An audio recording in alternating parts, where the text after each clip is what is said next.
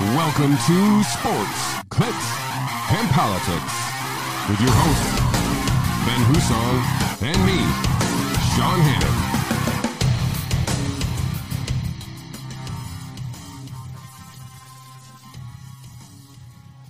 Welcome, ladies and gentlemen, to episode 10 of Sports, Clicks, and Politics. Ben Husong joining us remotely. Ben, how we doing? Wonderful. Enjoying a lovely day out in Buffalo, New York. Oh, well, are there any other days other than wonderful in Buffalo, New York? I mean, aren't they all wonderful? I can think of a few that were less than wonderful in the time that I lived here. Excellent. But I don't know if you know this. most of them have been. I lived in Buffalo for about a year, and I suffered some of those winter, or at least one winter, I guess. That was also a year the Bills went to the Super Bowl, so it was kind of ups and downs, but because you know how those end. Right. The day after that was probably a bad day in Buffalo, New York. Well, yes. But, well, I mean, I don't know. I don't want to go there today. Let's go to different sports. Let's go to Colin Morikawa. His first major. One of the kids finally breaks through, gets a major, wins the PGA. Oh, great for him. He's been on fire, too, this year. One of these young guns, him and Hovland and Wolf, these guys are all in their, just got out of college. This is kind of like their first or second year, and get a major in your first or second year is pretty cool. I think he's 23, I think Morikawa was. I thought I saw a graphic out there saying that he was, put him in the, I know they tried to nuance the caption so that they could put him next to Jack Nicklaus and Tiger Woods, but he was the last two 23-year-old major first-time winners and Colin Morikawa. So he gets to be on the TV with those guys. But really it boiled down to a par four. I think there was a very big cluster at the top of the leaderboard, and Morikawa stepped up on a very short par 4 16th, drives the green, puts it within like 7 feet, makes eagle, goes up by 2 strokes, rides it out to the win, and we got ourselves one of the young guns finally got his major. So very happy that was got to see him win, got to see one of the young guns get to raise that big trophy, and now we can see what the rest of his career can turn out to be.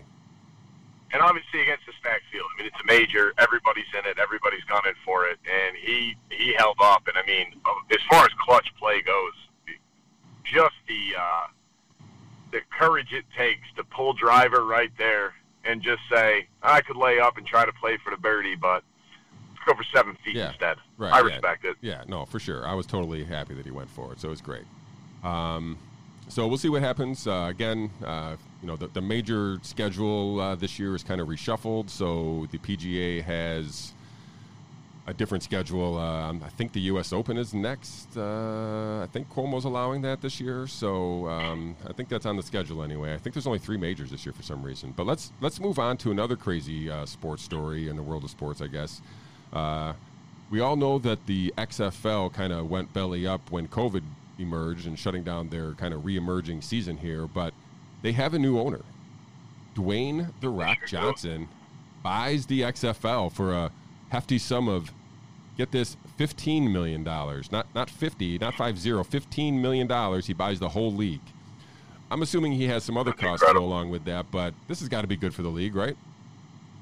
It certainly is. I mean, if anybody that you would want to help this league out as far as a promotion and branding and legitimacy, I'm trying to think, short of Roger Goodell, there's not too many people I would rather have buy that league if I'm rooting for it to succeed and continue. Yeah, this is great. I think, obviously he has some football background, so which is nice. I mean, he's clearly got some money. This was a team of investors, so it's not just him running the show there. I'm assuming he brought in some other people who have some capabilities to help him to run the ship here. So I'm looking forward to it. I know we talked a little bit hoping that maybe this would turn into kind of developmental league for the NFL, and I think that's kind of what they want to do, and not just for the players, but for the league itself, right? So they can experiment with rules, they can experiment with implementation of stuff that they don't know well or not it will scale up to the NFL, but at least you had this small little thing to test run it on to make sure you're not going to either break kneecaps or handicap your leg somehow or whatever. I don't know. You just want to change these rules. You never know how they're going to play out in the real world in the NFL. and you get this kind of I don't know, like almost like a little bit of a trial league. The laboratory. A laboratory is the word I was looking for. That's correct. I gotcha. I had a feeling that was what you were going for. No, listen, I think it's a great idea. I think that the only question is, are you going to be able to sell tickets? Can you promote? Can you get it? And I think in that effect, if you look at AAA baseball as the model, you got to do some gimmicky stuff. You got to do some stuff to bring kids out and get them interested and all that. Then I think you got a pretty good shot at it. Now, I actually thought the product was decent, right? So, like, I didn't think it was terrible. Yeah. They had some former NFL guys coming through and, giving some legitimacy to the league. And if they can really turn it into a minor leagues, like a AAA, baseball, even if it's just stays at 8-10 teams, and you can have, clusters of team using those to pull up and down during the season for injury sake and reason, it would be I think a benefit to not only the league as an entity, but to the players. I mean, you get more people into the player pool, and more shots at, the next whoever, big star.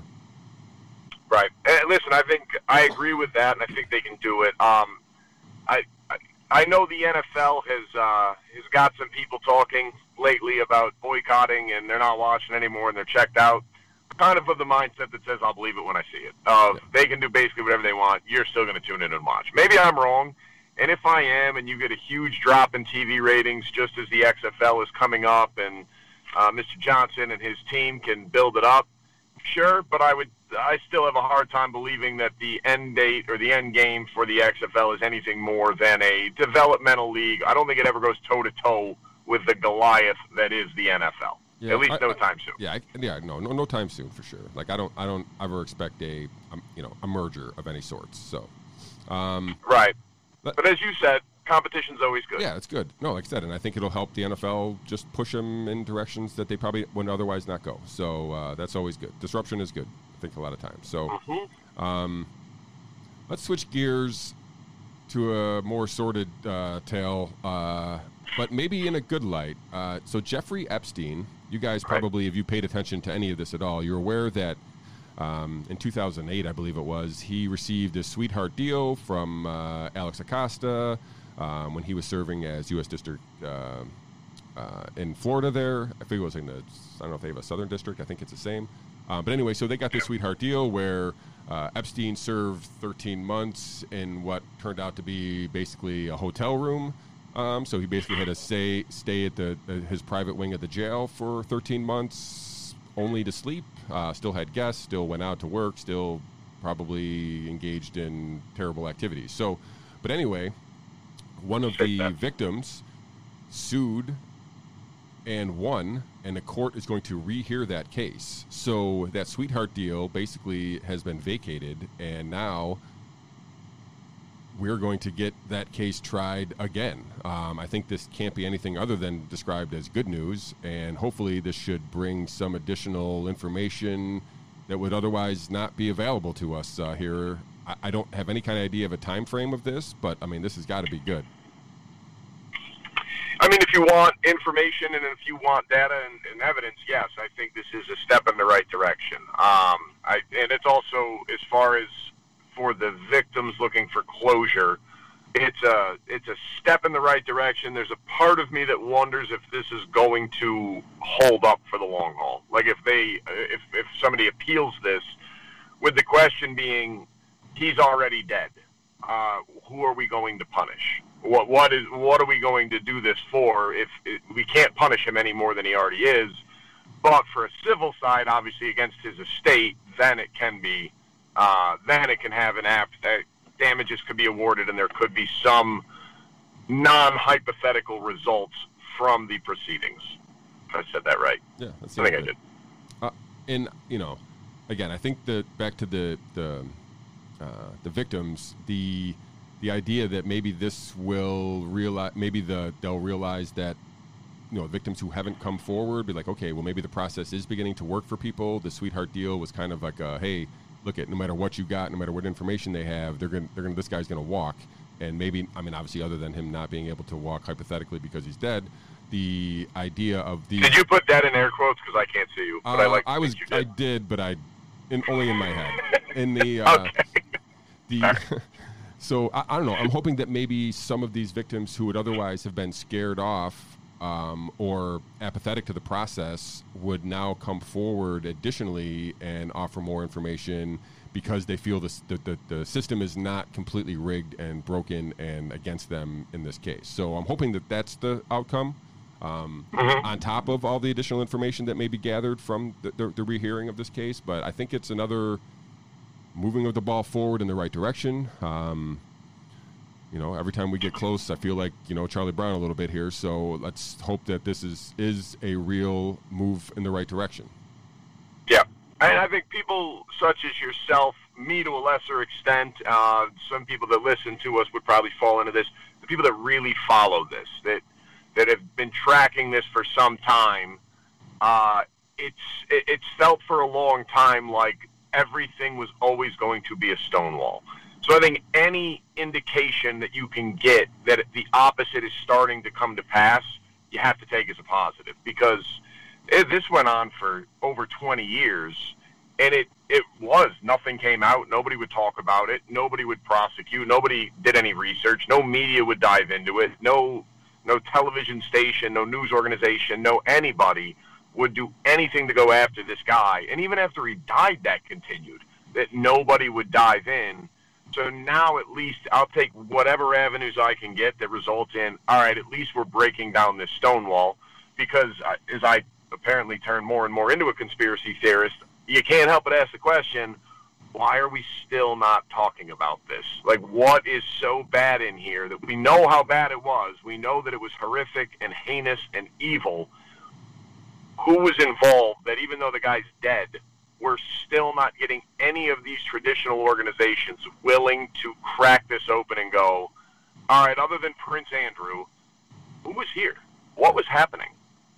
What happened in this, and why can we not look at it? Right. Perplexing. And my, what I'm going to keep looking at is to what end, because if this was, and by all indication, it was a honeypot scheme, right, with the worst kind of honey imaginable, and to what end? What were these people getting in return for holding their lives in their hands, right? So, like, what kind of power? It wasn't just money. So, what else was happening, and where else was it happening? And that's what I'm going to keep my eyes on as this whole thing unfolds. It'll be interesting, terrifying, and interesting all at the same time. All right, something else that's terrifying might be strong, but interesting for sure, and scary maybe, is so we get to open schools. Cuomo allows us to send our kids to class with in-person instruction. So now it will depend on the school districts themselves to determine if they do come back in-person instruction and to what capacity and how many days and hours and all that stuff. I guess this is good for Cuomo allowing all this. I want to say this was the right call. I'm not sure why it took this long to make it, but better late than never. I think that we have some kind of Stockholm syndrome in our state, because we say sentences like, Cuomo allows our children to go to school despite the presence of a virus that is virtually no threat to them at all. But yet we're still grateful that Andrew Cuomo has allowed our children to go to school.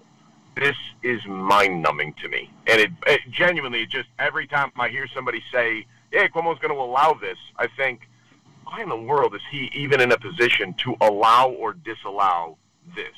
This is too much power for one person to have. For sure. Yeah, it's and listen, we've as a people, we've given him the power.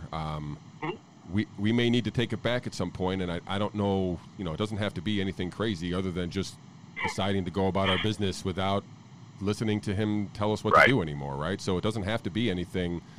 Where we're marching on Albany or surrounding his house or anything like that. You can just go about your life, living your life. Now, I'm well aware that he has a hammer in some of these, with the state liquor authority specifically, and he can wield that hammer. But the more people who go about living their lives, the closer we are to getting back to living our lives, right? So, I think this is a good thing. I'm glad that he is allowing in-person instruction. I guess there was some contention whether or not that was going to be a thing, so I'm glad it's allowed. Obviously, I prefer the school districts try to get as much in-person instruction as possible. And, we'll see how it goes forward. Obviously, we're what's the first day of school? The Wednesday after Labor Day, so about a month away. Okay. So we got some time to get some clarification, hopefully. Right. And here's the thing. The idea that you would close schools, if you're just looking at it from a myopic point of view, you could say, well, there is a minimal risk and maybe the teachers are at risk. But when you balance it out against the absolute certain effects of not having children in school 5 days a week, the economic devastation, the increase in child abuse, the increase in so many other bad things, that you can't help but shake your head and go, why is this even an option to keep schools closed? This just does not make sense. No part of it does. And even sending the kids to school, especially the very young kids that we know, and I saw the new studies that said otherwise, but to call them incomplete would be the understatement of the year. The children do not spread this disease effectively. They are not good carriers of it. And later on when we have our interview with Dr. Doe, he'll explain a little bit as to why. But we're going to send these kids to school wearing masks so they don't spread a virus that they really can't spread effectively at all, or is at least a minimal risk. But the flu isn't going away, and the flu does kill healthy children every single year. And children do get sick from any number of other things with dirty hands touching their face, touching their mouth, touching their eyes. So we're going to send these kids to school, and most school districts at least, are really mandating mask use all during the day. I can't help but be at least somewhat worried about how many other illnesses, not necessarily all fatal, but how many serious illnesses these kids are going to contract in our rush to protect them and the teachers from what is ultimately a minimal risk of transmission from the students themselves to the teachers. It doesn't seem to add up in my mind. I think the consequences are going to be worse than the benefit. Yeah, I totally agree. And I did follow up with Dr. Brown out at Marcus Whitman to see if the governor's announcement changed anything in his world, and it did not. He said he was still full go ahead as planned. So that's good that there was nothing there that, at least stopped him or impeded him from kind of moving forward with their plan, because I think that's some of the concern is that without enough clarity that there was going to be this, confusion going forward with these plans. So let's talk COVID, but let's switch gears a little bit and talk about the Senate hearings that are happening. New York State Senate is basically talking to the Commissioner of Health, Zucker, the New York State Commissioner of Health, that is, about what happened in nursing homes. And several Democrat state senators were, I think rightfully so, very critical of the communication and the reporting of the actual statistics coming out of New York State regards to nursing homes. I don't know how to pronounce his name, but I feel like it's Skoufis. But the senator basically said or asked Commissioner Zucker that we're aware that there's 6,300 reported nursing home deaths in the state. We also know that there's hospital deaths that could be added to that, and asked him flat out, give me a ballpark number. He asked, for 6,300 deaths, he's like, is it 8,000? Is it 10,000? Is it 12,000? Is it 15,000? Give us a ballpark number. And the commissioner would not do that, basically stating that he would not give us a number until he had hard facts. So I feel like people are waking up to the idea that Cuomo is not this heroic leader of of our people here through this pandemic, and that he may have played a role in making it worse. I don't want to say that definitively yet, but I feel like people are at least looking for the right information to find out if that's true, and if so, more power to them. And when this happens, because most of these were Senate Democrats, Cuomo could not turn and play it's just Republican playing politics card. So I find it encouraging. I believe there's another hearing today. It might be actually happening as we speak right now. I'm not sure of the timing of it, but I believe there's another hearing today. So I'm hoping more information comes out, and maybe the commissioner has more information to offer us today. But another encouraging sign for at least getting to an answer of what happened here in New York? I mean, I hope so, because honestly, if you start breaking down the data and start looking at it more closely, Andrew Cuomo is like the General Custer of the COVID-19 pandemic. Well regarded, well thought of, but holy crap, these results are just unthinkable. And if you look it out across the country and across the world, where people have deaths with or from SARS-CoV-2, roughly 40% are nursing homes or people around that age of nursing homes. So if we have 34,000 people dead in this state with COVID-19, one of two things has to be true. Either the nursing homes account for roughly 15,000 deaths, because that would be about your 40%, or we managed to screw something else up remarkably bad if we were having other people account for a higher proportion of the death toll than we already do. So either the nursing homes are to blame, or we did something else horrifically wrong. I don't know which one of these avenues our governor wants to take, but either one, let's see it. The fact that we're now into August, this started in March. So the order was rescinded in May. So let's just use May 10th as the day that the nursing home order was rescinded. That's 3 months ago. You're telling me that in 3 months you haven't been able to figure out the accurate number of the people that caught this in nursing homes, went to a hospital, and died? There's no way that's true. Again, let's give you the option. You're either lying or incompetent, right. One or the other, because you are in charge of the healthcare of New York State, and you have a virus that is so blatantly deadly to this population, and you don't have an accurate count on that after 3 months. Every other state does. Every other country does. Somehow we don't. Especially when that is the largest chunk of deaths, right? It's the largest percentage. Right. Like if you can group these people into any way you want to group them, this is the group that is you're finding that the largest death is within this group. So this is the group you should be paying attention to.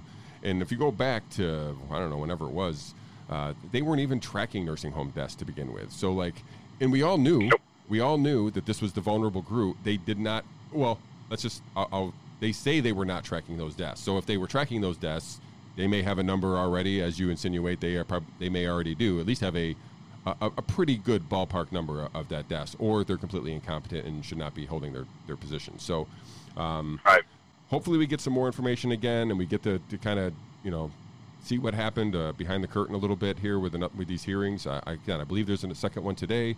Hopefully, again, that leads us to finding out some answers here. So,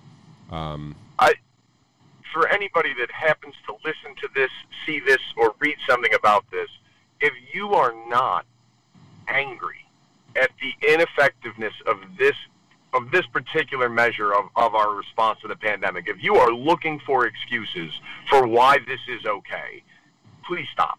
There is no rational explanation that we don't at least have these numbers yet. There is no good reason for it whatsoever. There's not a well thought out, benevolent explanation for why we possibly don't have this data published. If you compare it to anywhere else, they've got it. So I don't know which way you want to go here, but for the love of God, stop making excuses for this. You can still agree with everything else Andrew Cuomo has done. I don't know why you would, but God bless you. Everybody's entitled to their opinion. If you're not looking at this with at least some skepticism, you got to stop drinking the Kool-Aid. At some point, you have to hold some leaders accountable. And looking at this, in New York State having 34,000 people having died with COVID, New Jersey 17,000, Massachusetts having about 8, everybody else is at like 6. Guys, at some point you have to acknowledge these results are horrific. We waited the 2 weeks for the numbers from Florida. We waited the 3 weeks for Texas. We've waited the 3 weeks for Arizona. Guess what? They didn't come close. We have it so much worse. We were not the first state in the union to have a COVID-19 case. That was on the West Coast. Washington had it before us. It wasn't because we were the first one. I know New York City is very densely populated. Guess what? It's not even in the top 50 around the world for the most densely populated cities. Not the top 50. It's only population dense if you look only at America and nowhere else. So I get it's international travel, but it's not the biggest international hub in the world. All of these reasons that you can throw out you have to take a myopic view to still draw the conclusion, because once you put it in context, none of these line up. Not one of them, or even all of them together, should result in a mortality rate of 1,200 people per million of population. That is unfathomably awful. Unfathomably bad. None of these things together can make that result. The only way that you fall back on that is if you want it to be true. That's it. Sorry. And I think maybe adding on top of what you're saying is that we need to be skeptical. I think the media needs to start reporting on this too. Like there was some reporting on the nursing home stuff back in March and April. I mean, talking about it, but like, okay, well, we just had a hearing. I didn't see a single article written about it other than one AP article. So, like, right. there needs to be some accountability from our media and stop protecting, if that's the right word, the actions of this governor, because he made terrible actions and they need to be held. He needs to be held account, and the media, that's what they're there for. Well, I don't even think it's protecting. I think it's ignoring. I think that it is every branch of media has their bias in what they're going to do, and that's fine. I accept that. I don't care. It is what it is. But the fact that you are so unwilling to cover this is remarkable to me, because if this was anywhere else, you'd see the coverage. But everybody went so heavily in on Andrew Cuomo's the man, and look, this is what leadership looks like, and I'm a Cuomo-sexual. God help me, whoever came up with that term. The media. Now to turn around and say, oh, wait, maybe not.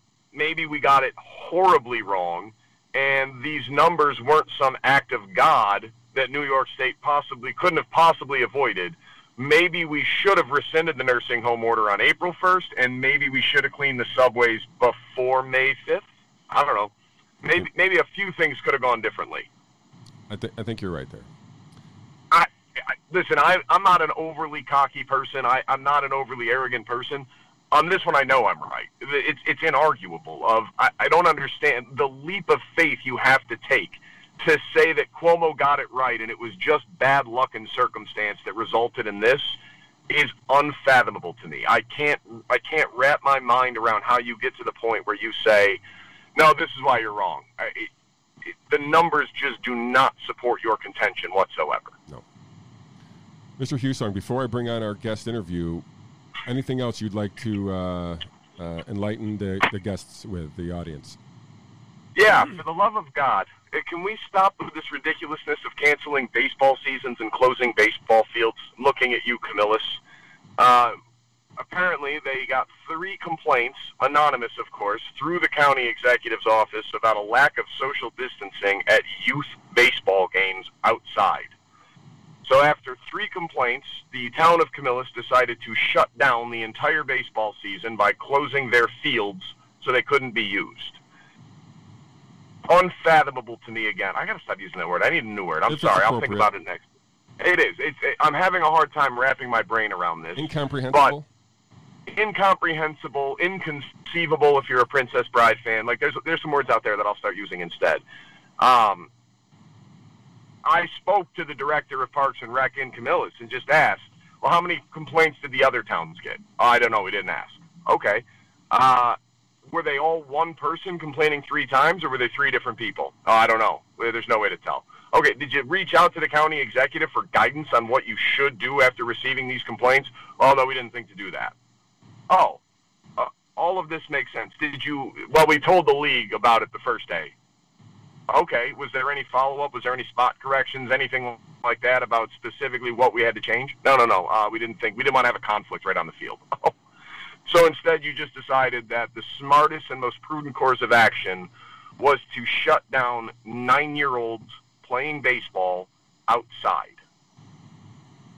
I mean, am I losing my mind? Am I going crazy? I mean, I think other people have lost their mind and they're in charge, so that's making all of us outs have started to lose our minds. Like, what is going on here? So I'm with you, man. When I heard that, I thought it was just ridiculous. I was like, I didn't even think it was real, and I was like, what? And then obviously, I knew it was real because it was coming directly from you, who I knew you were an act. Right. It was happening to you. But the right. idea that this actually is a thing is again unfathomable. So here's the best way to phrase it, Sean. In order to make that decision, It requires a level of ignorance about the threat, about how COVID-19 is spread, and about the likely outbreak that could occur from this activity. You have to be ignorant on all of those things, but still trusted with the authority to make these decisions that you didn't even bother to call anybody and ask, what should we do? You just went with your ignorance and decided that, nope, that's it, 3 complaints of social distancing, shut it down. That is something that I find untenable, that I cannot accept. If you are an official that, whether appointed or elected, and you have this kind of authority, you owe it to the people who ultimately pay your salary to at least do some research, to at least ask some questions about what should we do, rather than relying on your own ignorance and saying, I got this, we'll just be extra safe. That is unacceptable to me. Yeah, it seems, more than a knee-jerk reaction for sure. So, right. I feel bad for the kids. I feel bad for the parents watching the kids. I feel bad for, anybody else who this, if this leaks out and, or leaks into other sports or whatever, like if this seems to become a thing, like I hope it isn't. I hope this is a one-time thing, and hopefully it only happens to you. Unfortunately, it happened to you, but hopefully it's not something that other parents have to deal with. But I'm sure they will. So hopefully, again, I don't know when this thing ends in New York specifically. Like, I don't know what has to what data they're looking for to unveil phase 5 or whatever the next hurdle or whatever wing we got to enter into is. But like, I feel like we're there. Whatever information needs to be there, we have it, and we're already there. Right. We've reached it. Like, whatever has to be done has been done. It's over. Let's go. And I think that's where we're at. And when you see stuff like Camillus Little League getting closed down in a position where I feel like it's over, I understand why you continue to use the word unfathomable. So it's appropriate again. So hopefully this is at least locally here a one-time thing and doesn't lead to a contagion of canceled kids sports here. So right. And I know kids are resilient. The kids will bounce back. This isn't going to be life-altering for any of the kids. I understand that, and I'm in full support of that. I just think if that's the best you can come up with for an explanation, you're doing a disservice for your job. Because your job is to foster the parks, the recreation, and make sure the kids are outside and getting to enjoy this stuff. The best you got is, well, it's not going to be that bad for the kids. Yeah. You got to do better. Yeah. There's just no reason for this. No, I'm with you. All right.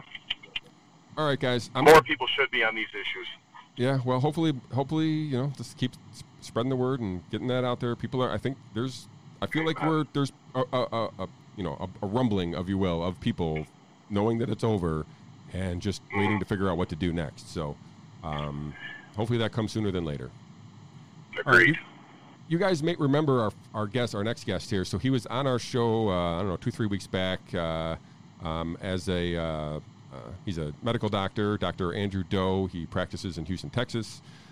He's a radiologist there. He has kind of been providing us information about COVID-19 and SARS-CoV-2 and all the things that go with that. Today we're going to talk about the somehow controversial hydroxychloroquine. So, when that video came out, I don't know what it was, a week or so ago, a bunch of doctors at White House talking about the benefits of that treatment, among other things, and the video proceeded to get pulled down by every major platform continually over and over. It still got viewed millions and millions, and maybe tens of millions of times, so I think the message got out there for the most part, but every major platform began to pull this video down because it went against the WHO, I believe. So anyway, so we figured we'd bring Dr. Doe back on to kind of talk about hydroxychloroquine specifically, and some of the other things that kind of revolve around that. But so that's what we got. We brought Dr. Doe back on. We did this interview last night, just so you know, and we are going to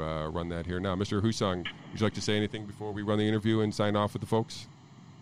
Listen to this interview.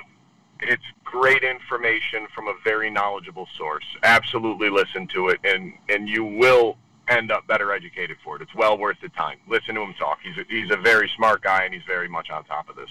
Excellent. Yeah, and I agree. And I want to thank Dr. Doe again for taking the time out for us. So without further ado, Dr. Andrew Doe. I want to welcome back to the show Dr. Andrew Do. We want to follow up a little bit on our first interview with him and touch base specifically on the treatment of hydroxychloroquine.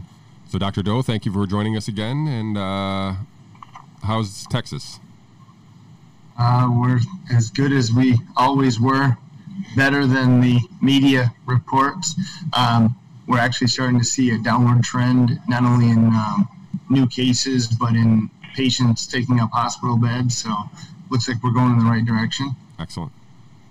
And so I kind of wanted to bring you on only because this treatment of hydroxychloroquine became such a hot topic that some doctors got up on the in front of the White House, made a video. That video was saw by millions and downloaded by millions of people, and it was basically banned or pulled down from every major platform as quickly as they could put it back up. So it got a lot of attention. It got a lot of talk about this treatment. So what saith you, Dr. Do, about this hydroxychloroquine? So the idea of this being a cure may be a little bit of a stretch, but this being an effective treatment, and especially an effective prophylactic, is probably pretty good. No matter what drug we study, there's always questions. Is it the most effective drug? Is it the best, possible drug we can create? Whatever it may be, it's definitely effective. Do we know exactly when it's effective? The first studies showed it wasn't effective for late cases. Well, unfortunately, nothing was. And now we found out that a 4-cent corticosteroid is actually excellent in the late cases. And so the idea to just dismiss this, to say this video is just total misinformation. I participate in a lot of closed physician-only groups on Facebook, and, we're getting censored there. We put up a study of hydroxychloroquine, very well done, peer-reviewed, and the Facebook bots check it and say, this is false information. And it's like, I think we're pretty qualified to determine whether or not this is false or misinformation. So, the jury is still somewhat out, but most of the studies that show hydroxychloroquine, zinc, and azithromycin used early on, pretty good evidence that it's definitely a good prophylactic. One study came out that showed it wasn't good early on. The big limiting factor was only 56% of the patients tested positive for COVID. So it's really not, anything you can really hang your hat on and say this thing doesn't work. So, and as I said before, the two major studies, major meta-analyses that showed that the increased incidence of cardiac side effects and ineffectiveness of hydroxychloroquine, those doesn't work, and this is why, and they don't even realize that those studies have been retracted. You broke up there a little bit as you were talking about the retracted studies. Can you go back there just a little bit and kind of talk about that? Sure. So the two retracted studies were basically pointing out, or basically stated, hydroxychloroquine wasn't effective, and it led to unnecessary amount of cardiac side effects. And those two studies were retracted. The author fired. However, these are the two studies that a lot of people are still citing to say it's ineffective. So they're not even following up on their own research to realize that what they're using to prove their stance is actually been, I can't say disproven, but kind of thrown out. Right. Funny side note to your Facebook post. I had a Facebook post taken down as well about COVID because I posted a dollar menu as a cure to COVID, and they took it down because it violated community standards. So right there with you. I got one of those. Whatever. So, what community is it? Yeah, I don't know. You said cure. Yeah, that's what it was. Apparently, I shouldn't have said COVID and cure in the same sentence, even in a sarcastic way, I guess. So, did you have any I know the one doctor got most of the attention from this group, but do you have any takes specifically on that video? Well, I don't even know if you saw the video. I think you're aware of the video, but I'm not sure if you actually saw it. Do you have any just takes on that video specifically? I did watch the video. I thought it was pretty well done. I think, Dr. Emanuel's definitely been attacked because of this video, but even within my community, one of the most well-respected infectious disease doctors, touts hydroxychloroquine. He's made it known in our physician community, hey, if you want it prophylactically, I'll write the prescription for you. But that being said, I know plenty of doctors where their colleagues are saying, you know what, if you try to get hydroxychloroquine for your patients, I'm going to report you to the medical board. So, it's just incredibly politicized, as you saw in the reaction to the video. And it seems to be, I don't know where, it's not really scientifically founded, but somewhere this idea that you can even say hydroxychloroquine is effective is now kind of anti-science or, anti-truth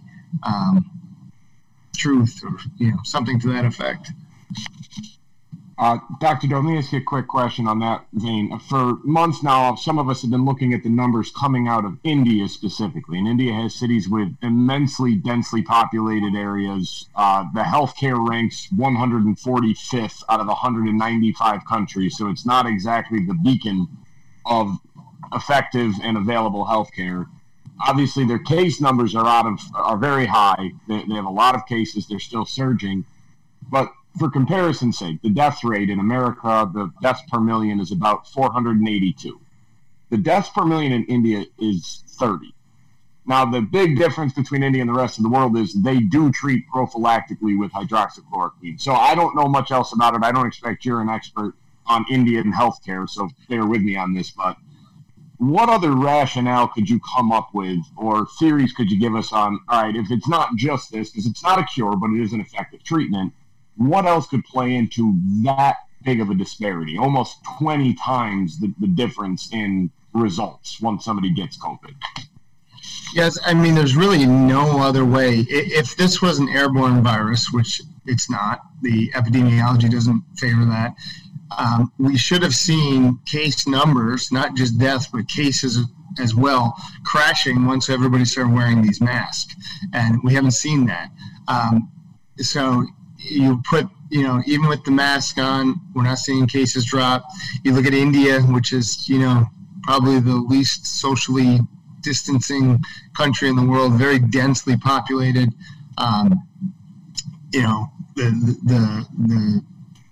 The cities themselves aren't really, the cleanest, the best cities, but sure. But you're right. You have this very low death rate per million, and that's really got to be the only factor because that's the only thing they're doing differently. Everyone that wants to bash hydroxychloroquine wants to say, oh, there's not a randomized controlled trial. Well, no, there isn't, and we're working in real time here, so we can't do that. But if you look at this is a massive population in India, and these numbers are just so out of line with everyone else. The one thing they're doing differently must be what's changing everything. And they're particularly good at giving it to the highest risk people, following all the guidelines, everything we know so far.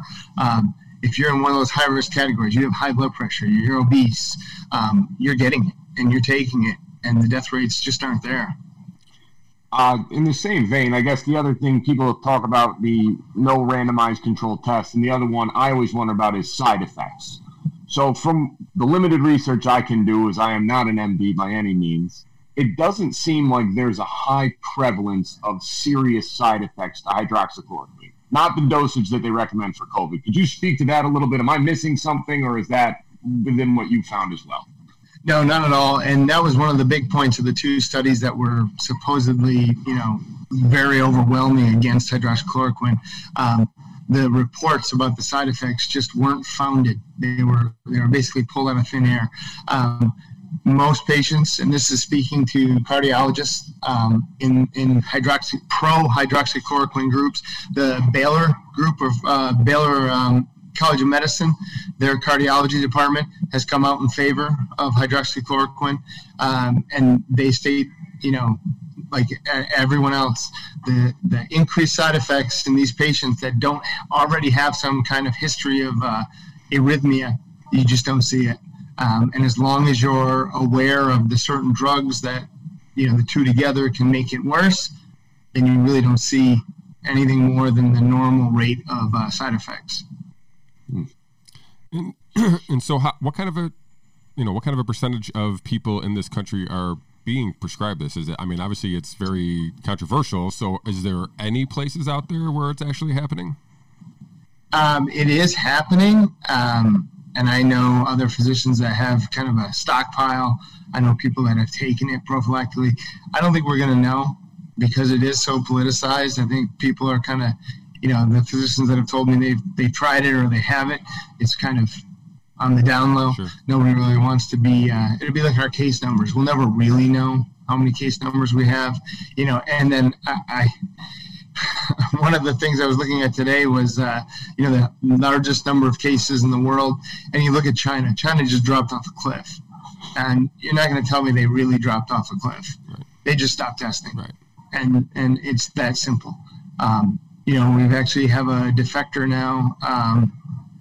She's in the U.S. now, and she's saying the same thing. China is just not being honest about this virus at all. But the number of cases, the number of deaths, where it came from. So, I can't trust hardly any of these numbers. But the good thing is, more cases we see, we're still not seeing a big rise in deaths, I think.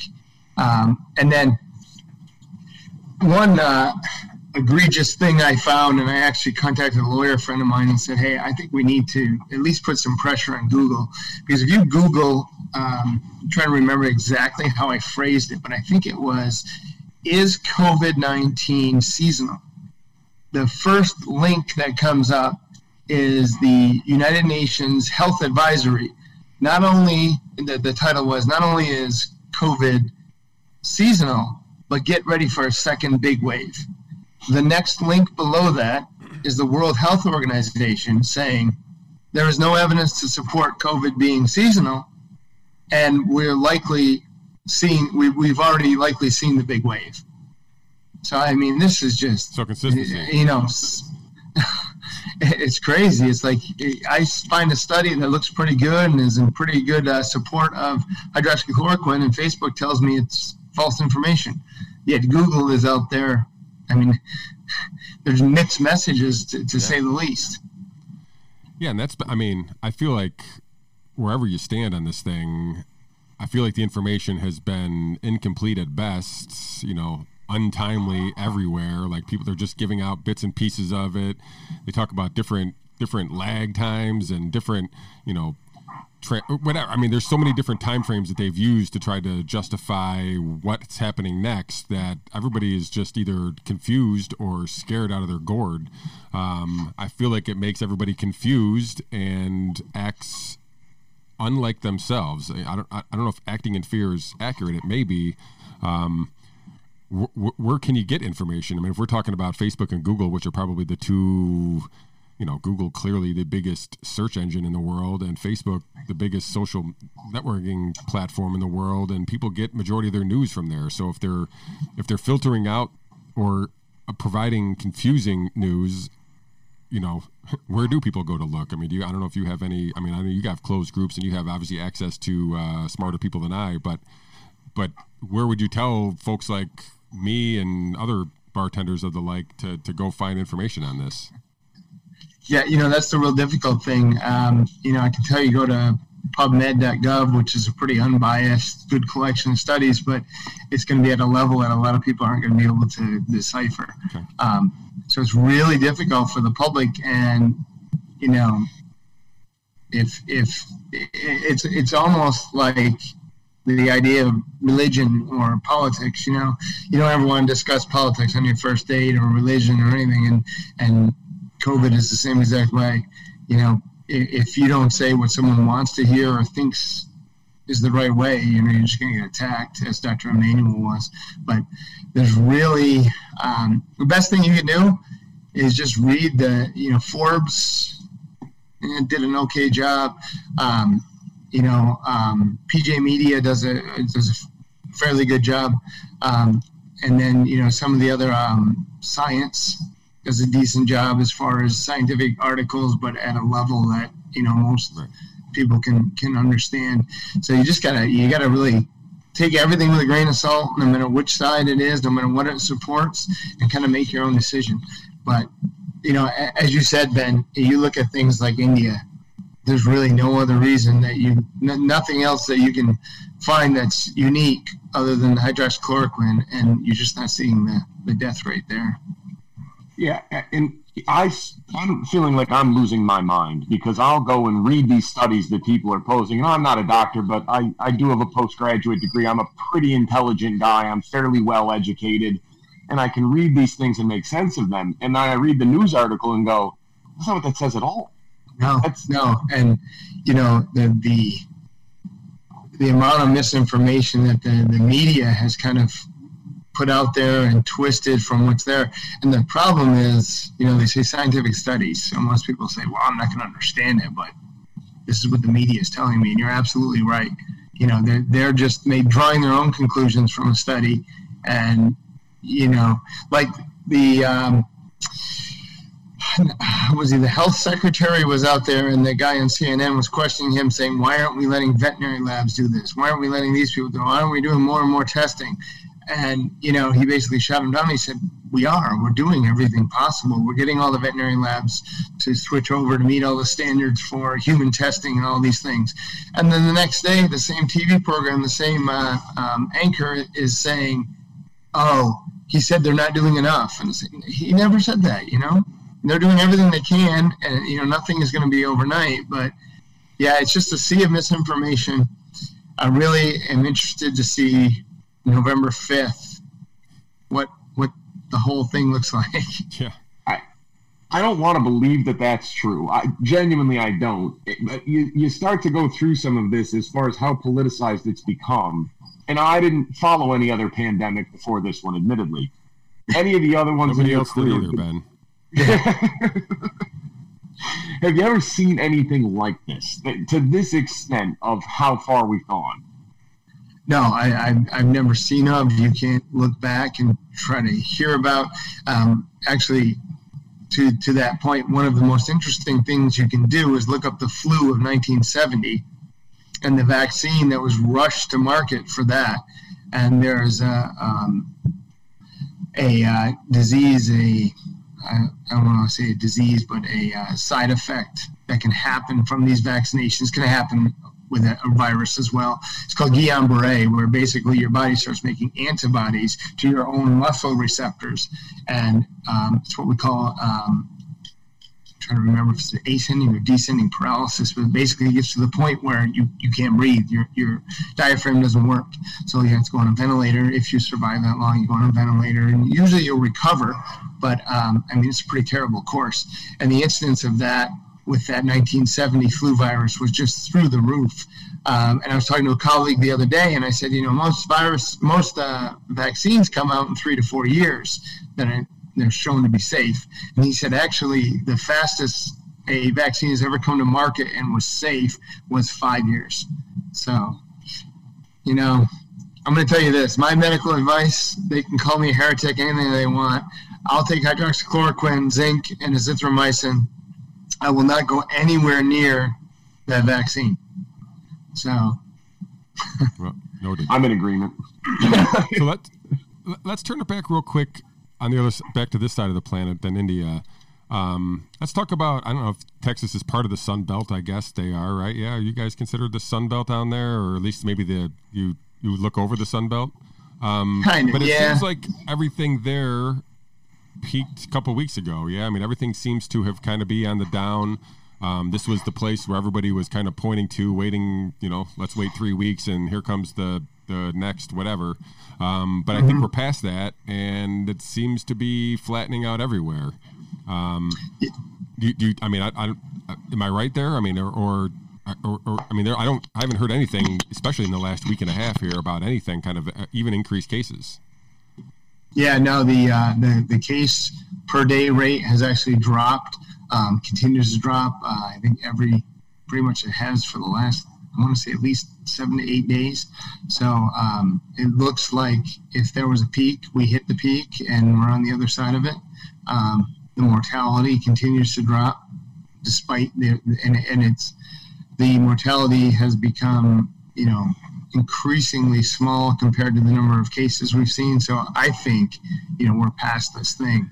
And I think this is going to act more like the SARS-1 than it is, this super flu seasonal, it's going to go on for 5 years if Trump wins, or whatever they're pushing now. So I think we are. I think we're beyond it. Although I read a study recently, there were 3 epidemiological models they use for most viral infections. One being the seasonal model, which is the flu we see. Once it gets cold, people get in smaller spaces. It tends to ramp back up.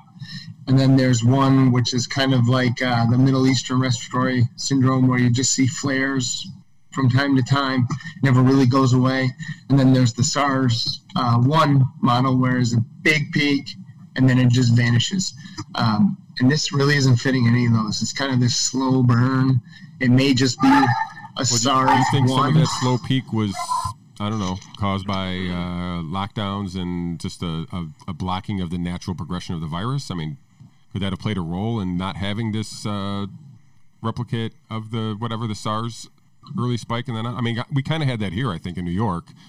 Everybody else kind of, saw what was happening in New York and got scared and did other things. I mean, there was kind of a spike here, I guess, but like it doesn't seem like that's the same place as everywhere else. I mean, everybody else is a much flatter spike for sure. Yeah, I think you do see that. You see different peaks, and I think you're right with New York. Initially it was New York, lots of international travel, a lot of people on the subways and things like that. So if it's going to spread, it's going to spread fast. And then, in my honest opinion, New York was kind of late to the game as far as social distancing, hand washing, and things like that. I still don't think the mask made a bit of difference. Unless there was a sick person, the masks don't do you any good. But we're starting to see more and more. Everybody's starting to follow that slow burn pattern, and I'm hoping that it's just like you said.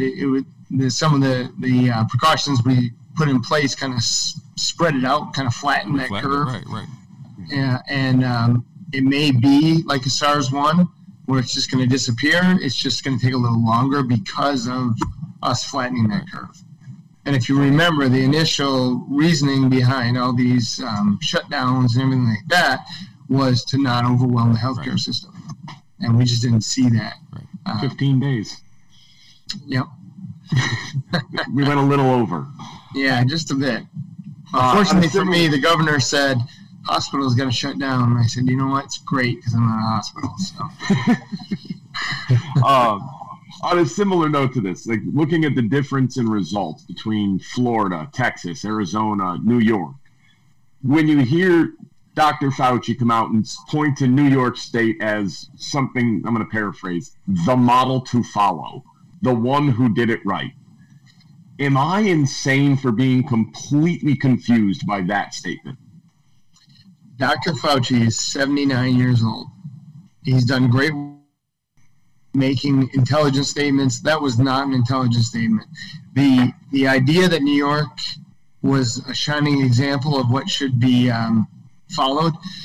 If you look at the one who did it right. If you look at the deaths, 40 plus percent, 42, 43% of all deaths have been in New York, New Jersey, and Massachusetts. You look at all the deaths, and 42, 43% have been in nursing homes. So, it almost seems like we know where we should have been looking the whole time. Oh, absolutely. That's what Sweden did. Sweden shut down, restricted access to nursing homes. They were very strict about that. Social distancing, limiting visitors, cleaning, disinfecting, everything. Sweden's death rate's been 0 for the past 4 days. So, I don't think there's been some hearings. I think there's a second Senate hearing tomorrow, actually, with the health commissioner here in New York with the state Senate. And they grilled that guy pretty good last Monday, and I expect more of the same tomorrow. So hopefully this nursing home thing, because I still don't know that it has gotten the attention that it has deserved. I think that the distraction of these other states have kind of given Cuomo, or that decision at least, a path to kind of, or at least some cover.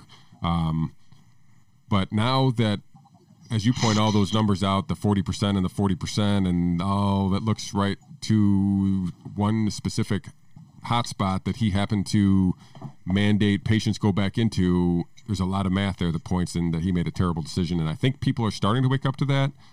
So we'll see. But your point is taken well with the amount of deaths that happened specifically in the states that you mentioned and how they specifically deaths happened at nursing homes. And we still don't even have an accurate count in New York because they still are not counting nursing home deaths like everybody else are. So we still have a huge, and that was kind of what most of the grilling was in the Senate hearing was, basically, and this was coming from Democrats, senators, basically saying, can you give us a number? Like, just even ballpark it. Like, we know we have 6,300. Is it 8,000 with the hospital deaths? Is it 12,000? Is it 15,000? And he wouldn't even commit to any numbers. So clearly there's a number someplace bigger than 6,300 that they're not letting us know that's nursing home deaths. So even that 40% that we're talking about there is higher than what it is. Yeah. Oh, definitely. And you look at Texas,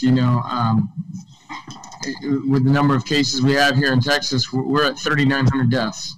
You look at New York, 34,000 deaths. You can tell me you have less cases all along, but you don't get that many more deaths with that many fewer cases. And I actually had a discussion the other day about the naval hospital the ship that was sent to the Hudson Bay or the harbor for New York to use instead of sending those patients to nursing homes. And her defense was, well, that wasn't what they were intended for. And I said that was absolutely what they were intended for. I'm still in the Army Reserves, the Army Medical Corps. We were asked if anybody wants to be a volunteer to go work on this naval ship for these COVID patients. I have a friend, a retired Navy SEAL medic. He actually went to New York to do that, said, hey, we're not going to use you. So they let him go into the New York hospitals. So,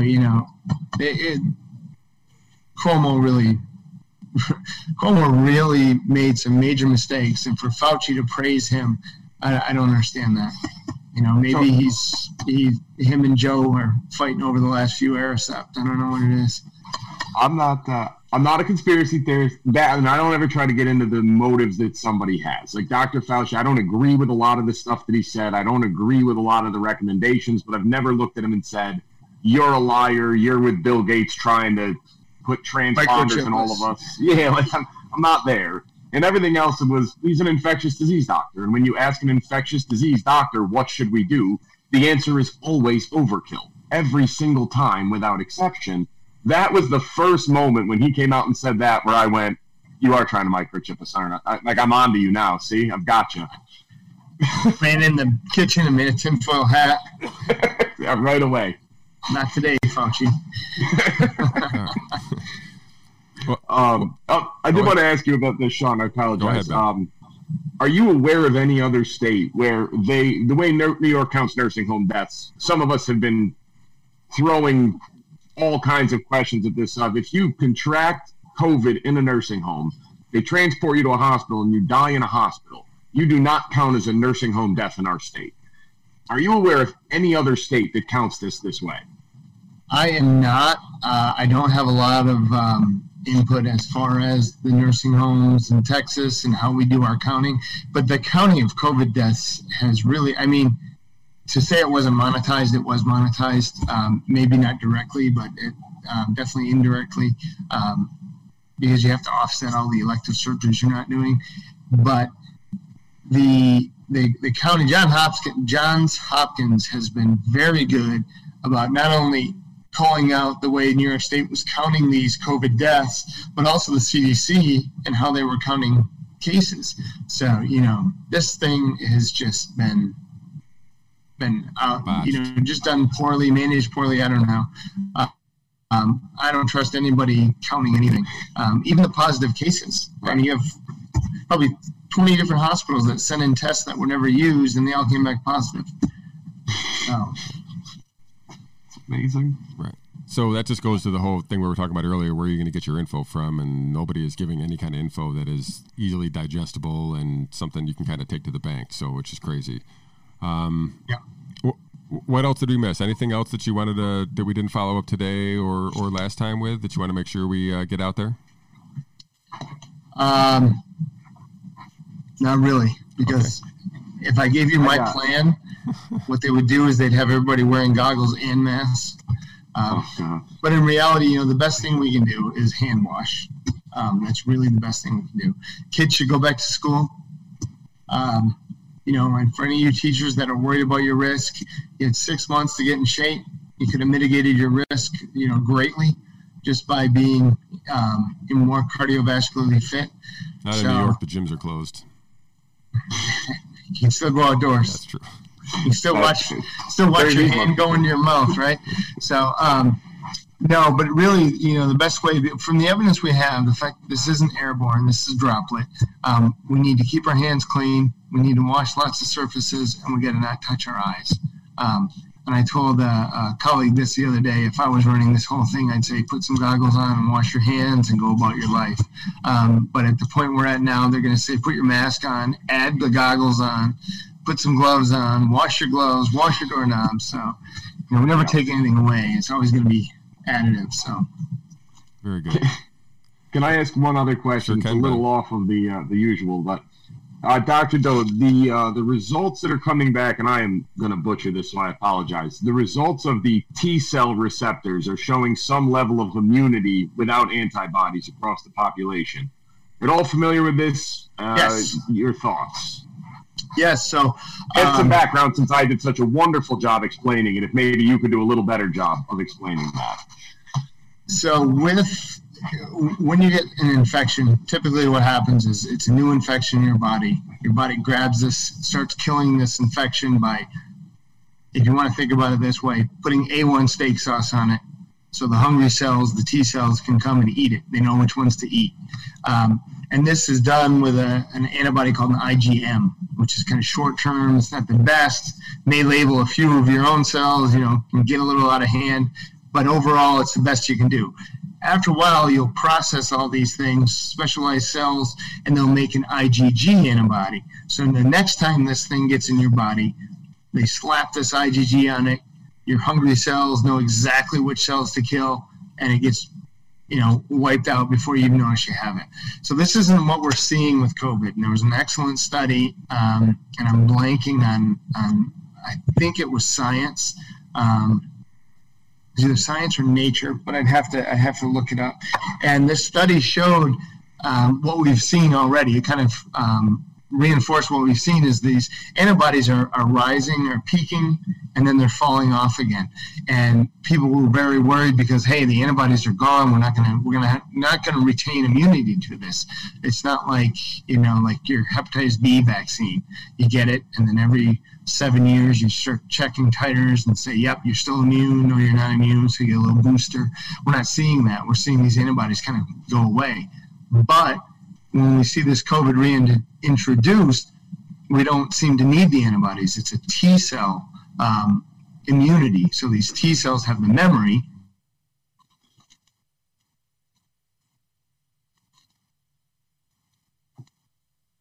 Have it. So it looks like it's a little bit different as far as the immunity.